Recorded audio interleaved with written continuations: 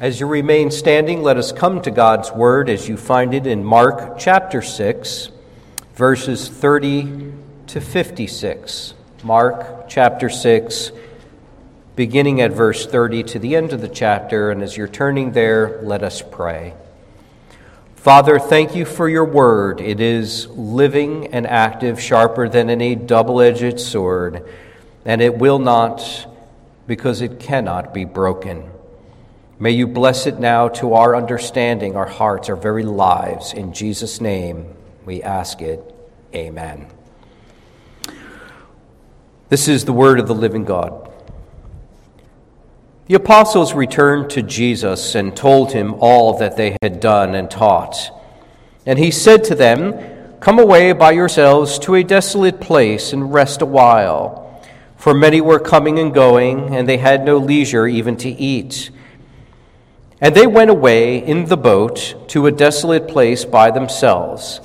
Now many saw them going and recognized them, and they ran there on foot from all the towns and got there ahead of them. When he went ashore, he saw a great crowd, and he had compassion on them, because they were like sheep without a shepherd. And he began to teach them many things. And when it grew late, his disciples came to him and said, "This is a desolate place, and the hour is now late. Send them away to go into the surrounding countryside and villages and buy themselves something to eat." But he answered them, "You give them something to eat." And they said to him, "Shall we go and buy 200 denarii worth of bread and give it to them to eat?" And he said to them, "How many loaves do you have? Go and see." And when they had found it, they said, 5 and 2 fish. Then he commanded them all to sit down in groups on the green grass. So they sat down in groups by hundreds and by fifties. And taking the 5 loaves and the 2 fish, he looked up to heaven and said a blessing and broke the loaves and gave them to the disciples to set before the people. And he divided the 2 fish among them all. And they all ate and were satisfied. And they took up 12 baskets full of broken pieces and of fish. And those who ate the loaves were 5,000 men. Immediately he made his disciples get into the boat and go before him to the other side, to Bethsaida, while he dismissed the crowd. And after he had taken leave of them, he went up on the mountain to pray. And when evening came, the boat was out on the sea, and he was alone on the land. And he saw that they were making headway painfully, for the wind was against them. And about the 4th watch of the night he came to them walking on the sea. He meant to pass by them, but when they saw him walking on the sea, they thought it was a ghost and cried out, for they all saw him and were terrified. But immediately he spoke to them and said, "Take heart, it is I. Do not be afraid." And he got into the boat with them, and the wind ceased, and they were utterly astounded. For they did not understand about the loaves, but their hearts were hardened. When they had crossed over, they came to the land of Gennesaret and moored to the shore. And when they got out of the boat, the people immediately recognized him and ran about the whole region and began to bring the sick people on their beds to wherever they heard he was. And wherever he came, in villages, cities, or countryside, they laid the sick in the marketplaces and implored him that they might touch even the fringe of his garment. And as many as touched it were made well. This is the word of the living God. Please be seated.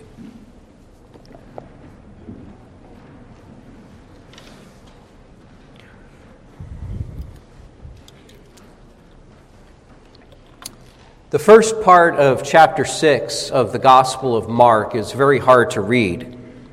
The opposition to Jesus and his disciples is clear.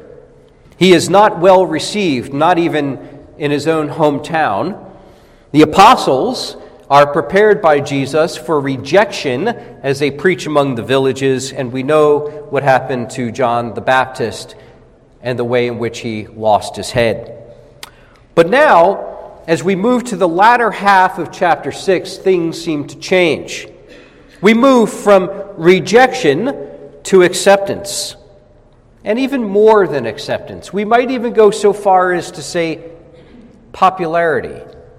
The crowds are back. They flock to Jesus. Jesus is welcomed and he's overwhelmed. And now he is once again performing signs, unlike in his own hometown where we were told that he healed very few because there was very little faith. The signs he performs are intended to teach us something.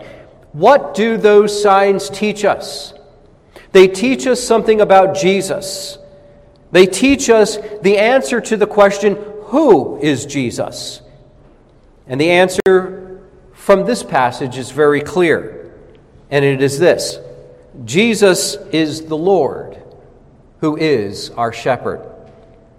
And so we will see this in three parts this morning. First, Jesus makes his people to lie down in green pastures, verses 30 to 44. Second, Jesus leads his people by still waters, verses 45 to 52. And third, Jesus walks with them through the valley of the shadow of death, verses 53 to 56. So first of all, Jesus makes his people to lie down in green pastures, verses 30 to 44. This section opens with the return of the apostles from their ministry among the villages.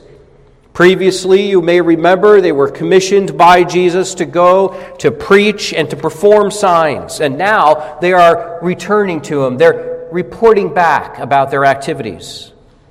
Jesus is immediately concerned, you'll notice here, for their welfare. They need rest after their arduous labors. There was much ministry to do. Many were seeking Jesus, and the disciples had much to tend to. In fact, they didn't even have time to eat, as we see in verse 31, no less a time to rest. So they get into a boat. The intention is to go to a desolate place, but they can't get away. There is no rest for the weary. People see where they are going, and they run ahead of the disciples to the place where they are going to meet them there. So much for a desolate place. But verse 34 is where the real message of our passage begins. Look at verse 34. It says this: "When he went ashore, he saw a great crowd, and he had compassion on them because they were like sheep without a shepherd, and he began to teach them many things."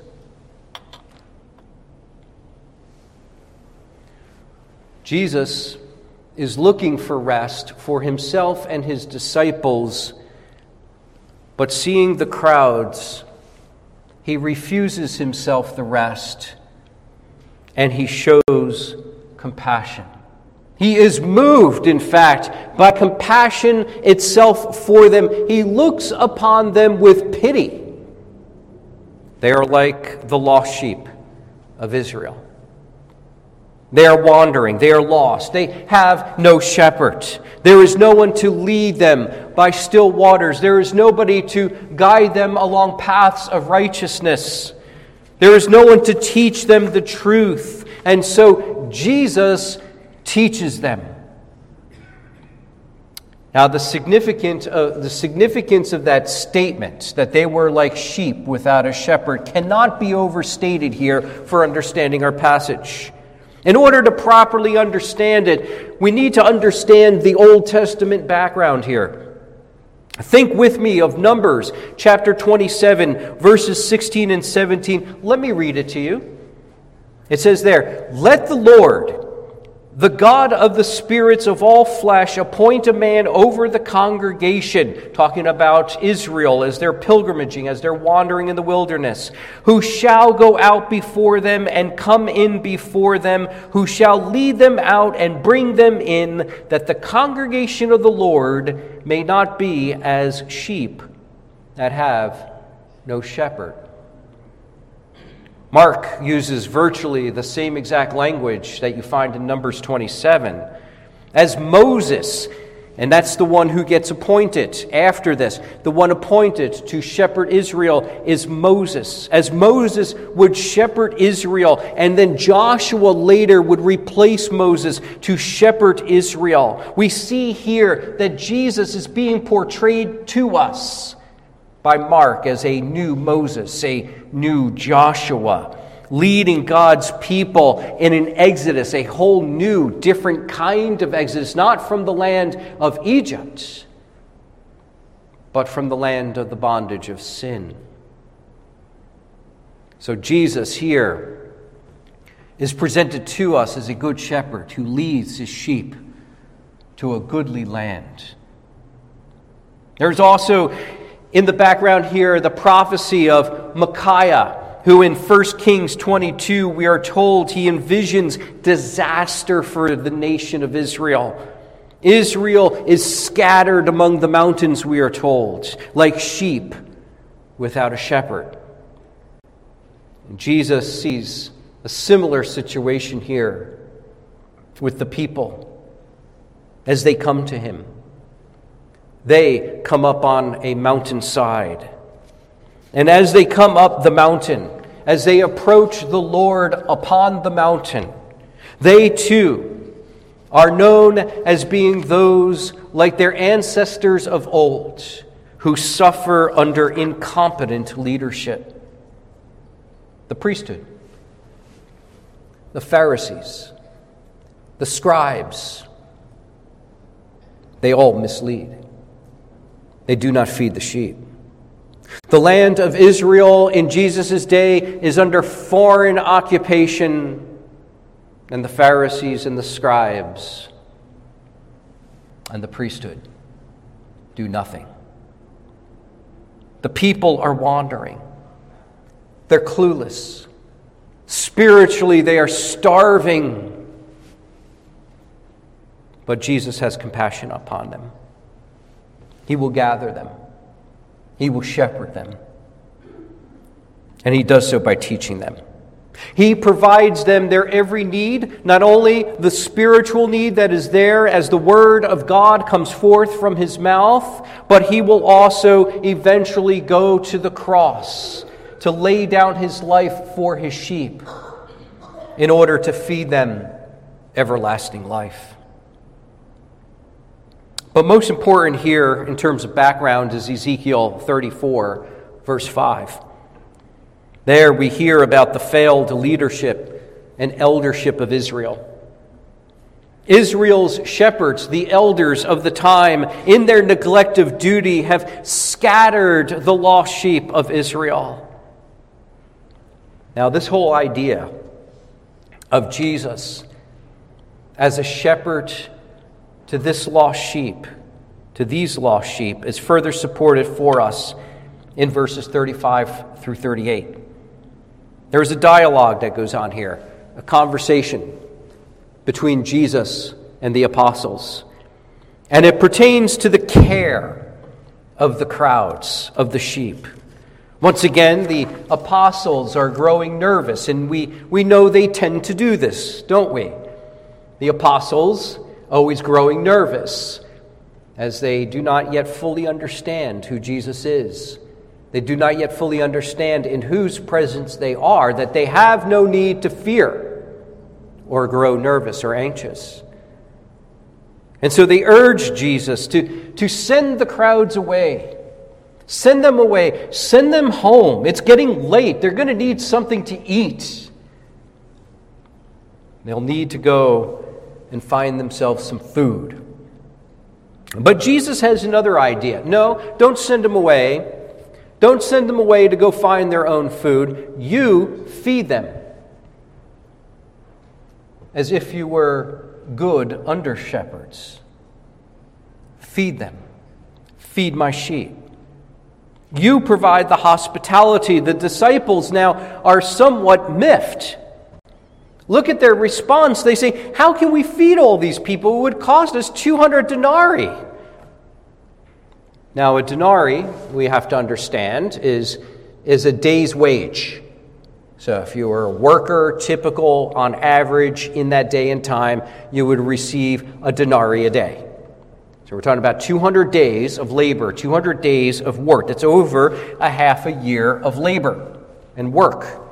That's expensive. That's a lot of money. It was a lot of people to feed. So Jesus asks them, how much bread do you have? It's reported back to our Lord that they have 2 fish and they have 5 loaves. That's barely enough to feed the apostles alone, never mind a great multitude. But what Jesus does next is striking. He tells them to sit down on the green grass in groups of 50 and 100. And now, you can imagine it, can't you? Upon that hill, upon that mountain, groups begin to form. There is organization, there is order. 50 here, 100 there. Do you see what has happened? That which at one time was scattered is now being gathered. Do you see it?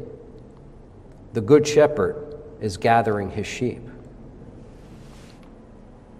And we see that as he does so, he makes them to lie down in green pastures. Why the reference to the green grass in the Gospel of Mark? It is there in order to recall our minds to a pastoral setting, one where there is green grass and there is a shepherd and there are sheep who can feed in abundance, in comfort. The Lord is their shepherd, and they shall not want.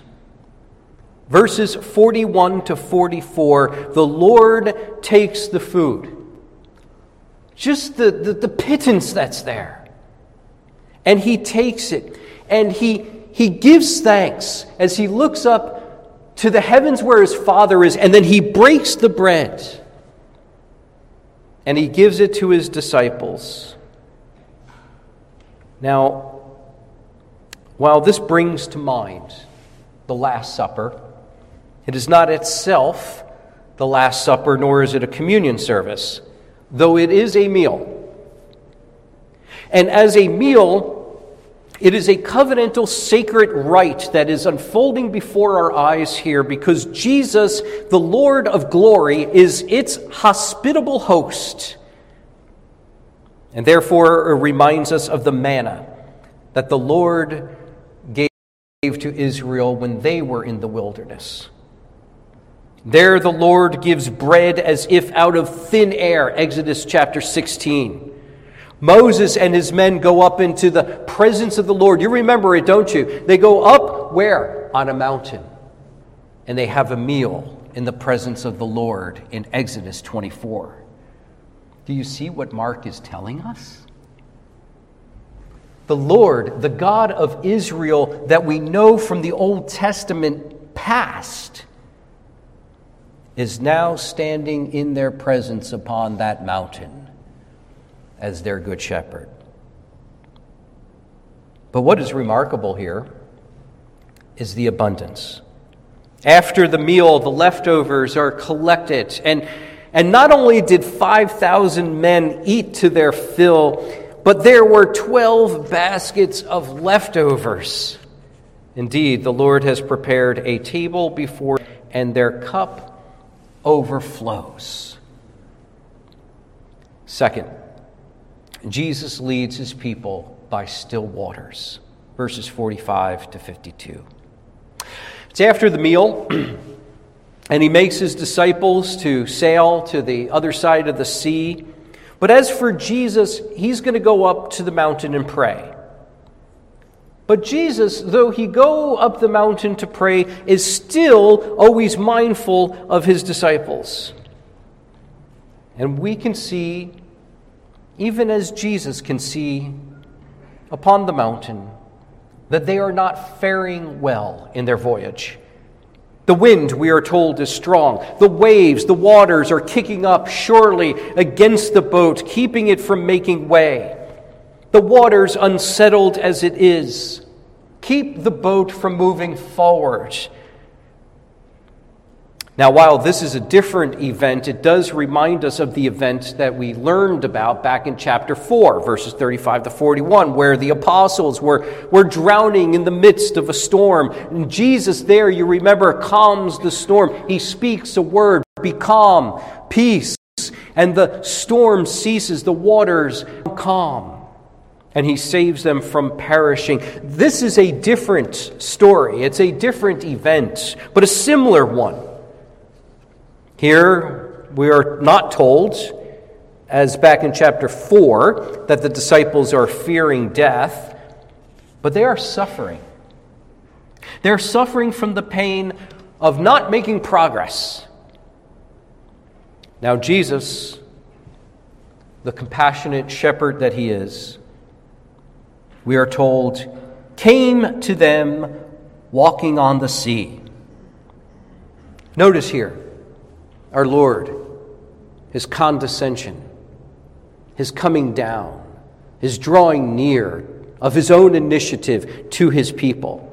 He comes down from the mountain, and from the mountain to the land below. And from the land below, he descends down into the sea, yet he remains upon the sea. He goes down to the sea, but doesn't sink into the sea. He remains on top of the sea. But they didn't understand, we are told, about the loaves. They didn't understand what the loaves was teaching them about Jesus as the Good Shepherd, the God of Israel. And they were hard-hearted, we're told back in verse 52. But Jesus, in his mercy and his compassion, he comes to them anyway. He could have just let them sweat it out. Keep rowing.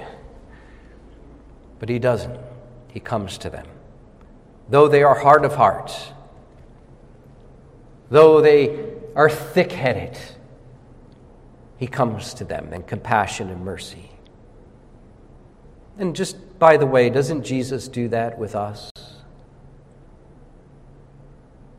Think about how thick-headed we are.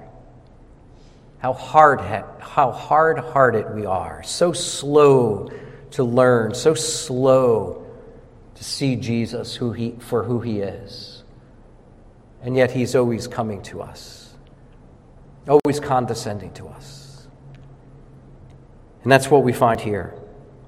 We are told he walks on the sea. It looks like he's about to pass them by.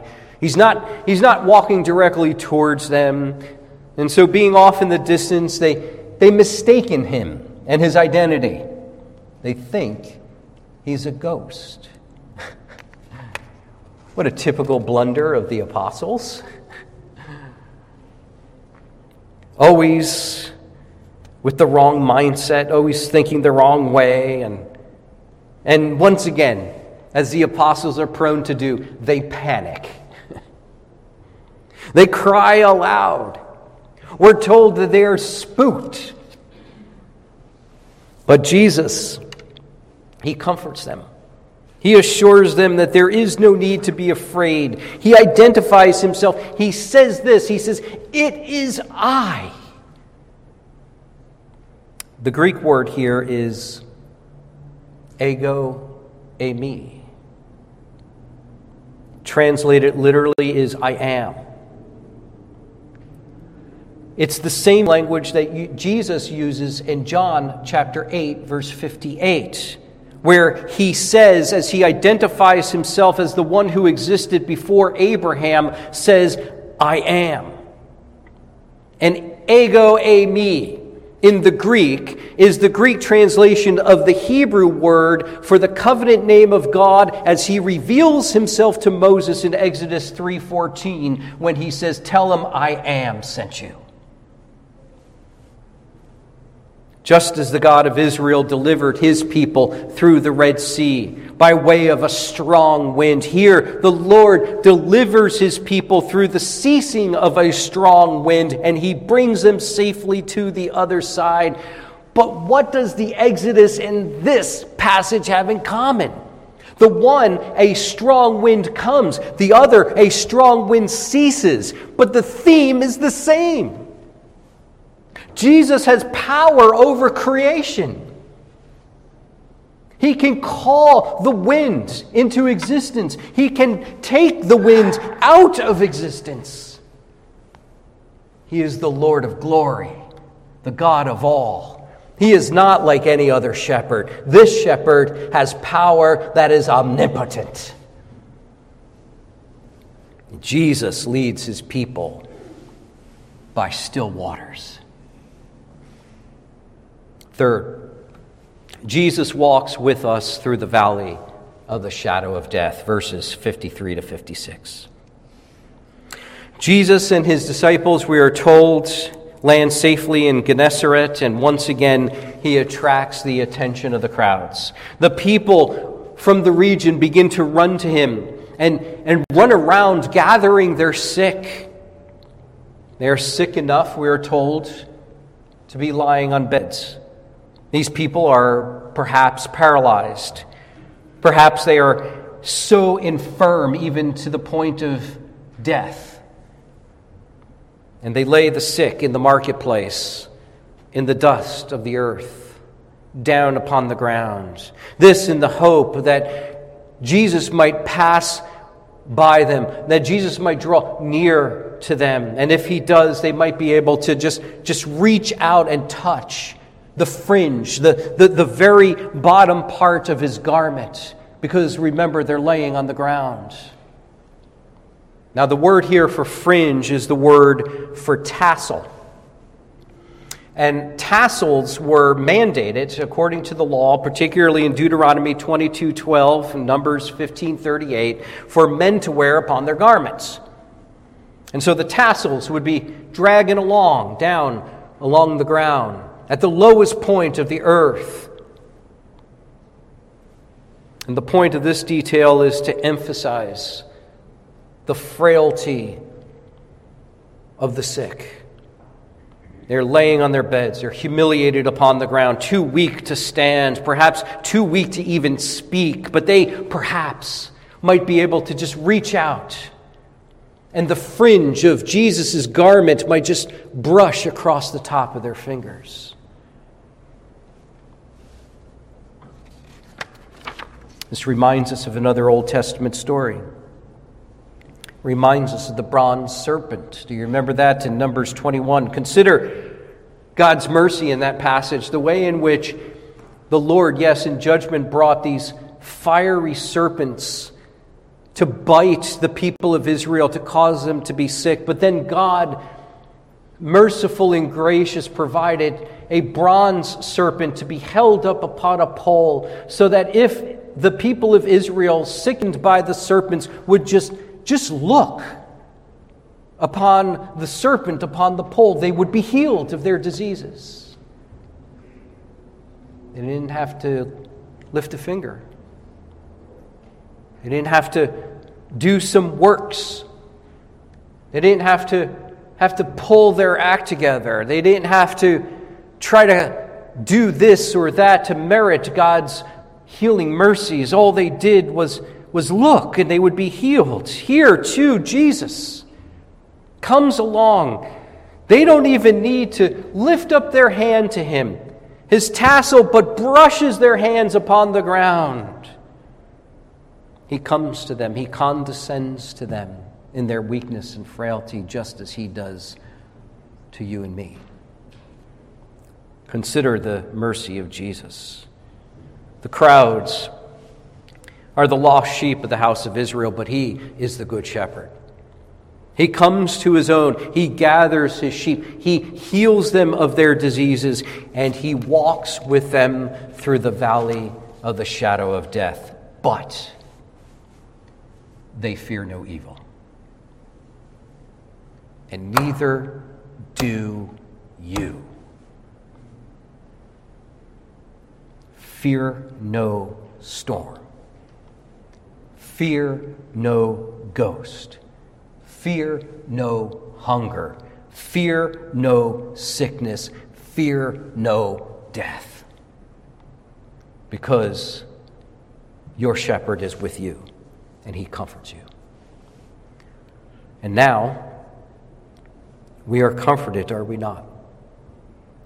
For the feeding of the 5,000, the calming of the wind and the sea, and the healings of those walking through the valley of the shadow of death all point beyond themselves to something greater, something more permanent.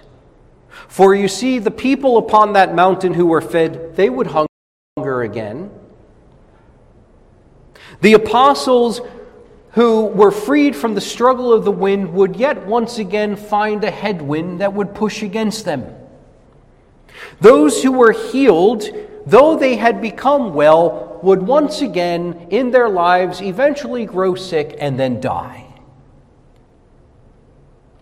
But Jesus is a good shepherd who cares and shows compassion upon his sheep throughout the entirety of their lives, even into the age to come. From the beginning, he is your comforter as he comforts you with his rod and his staff, with a comfort that is greater than all the bread in the world, all the ceasing of winds, and all the healings of your diseases. He is with you, even unto the day when you will dwell with him in the house of the Lord forever. So he feeds you with himself. He gives you your daily bread in himself. He provides you, yes, with all of your earthly needs. He gives you what you need for life, but in addition to that, he grants you so much more. Because he is the bread of life. To all who feed upon him by faith are assured of everlasting life. That is because Jesus broke his body and he shed his blood for the forgiveness of your sins. Therefore, be comforted to know your shepherd has laid down his life for you.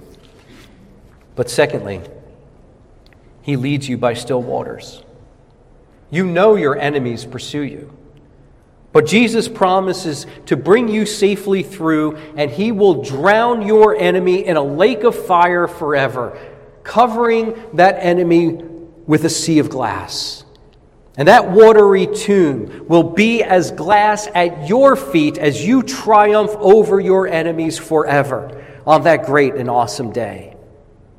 He will deliver you safely to Emmanuel's land, that Canaan which is not of this earth, but is reserved for you, the people of God in heaven forever. Be comforted to know he is your compassionate shepherd. He is with you and delivers you to heaven's shores. Lastly and finally, your compassionate shepherd heals you of all your diseases. You need not fear, even if you were to walk through the valley of the shadow of death. He is with you. He will not leave you. He will not forsake you. There is nothing that the world, the flesh, and the devil can do to you to destroy you or to disconnect you from the love of God that is in Christ Jesus our Lord. Our lives may be required of us at any time, at any moment. The ultimate disease is death. But Jesus is risen from the dead. And he will raise you who have been united to him by faith. Though you die, yet you shall live. The healings of the sick are intended to draw your attention and your faith to your future resurrection from the dead. You will be raised on that day to newness of life, never to die again, and then forever to dwell in the house of the Lord. Be comforted, Christian. Be comforted. In times of want, you shall not want for all the good things that your Father has prepared for you. In times of opposition from the evil one, be comforted that your good shepherd leads you by still waters. In times of uncertainty, sickness, and death, be comforted and know that in him you have life. Let's pray. Father, thank you, O God, for your word and for the comfort of Jesus Christ. Make him our all in all, setting our attention upon him, that shepherd of our souls. It's in his name we pray. Amen.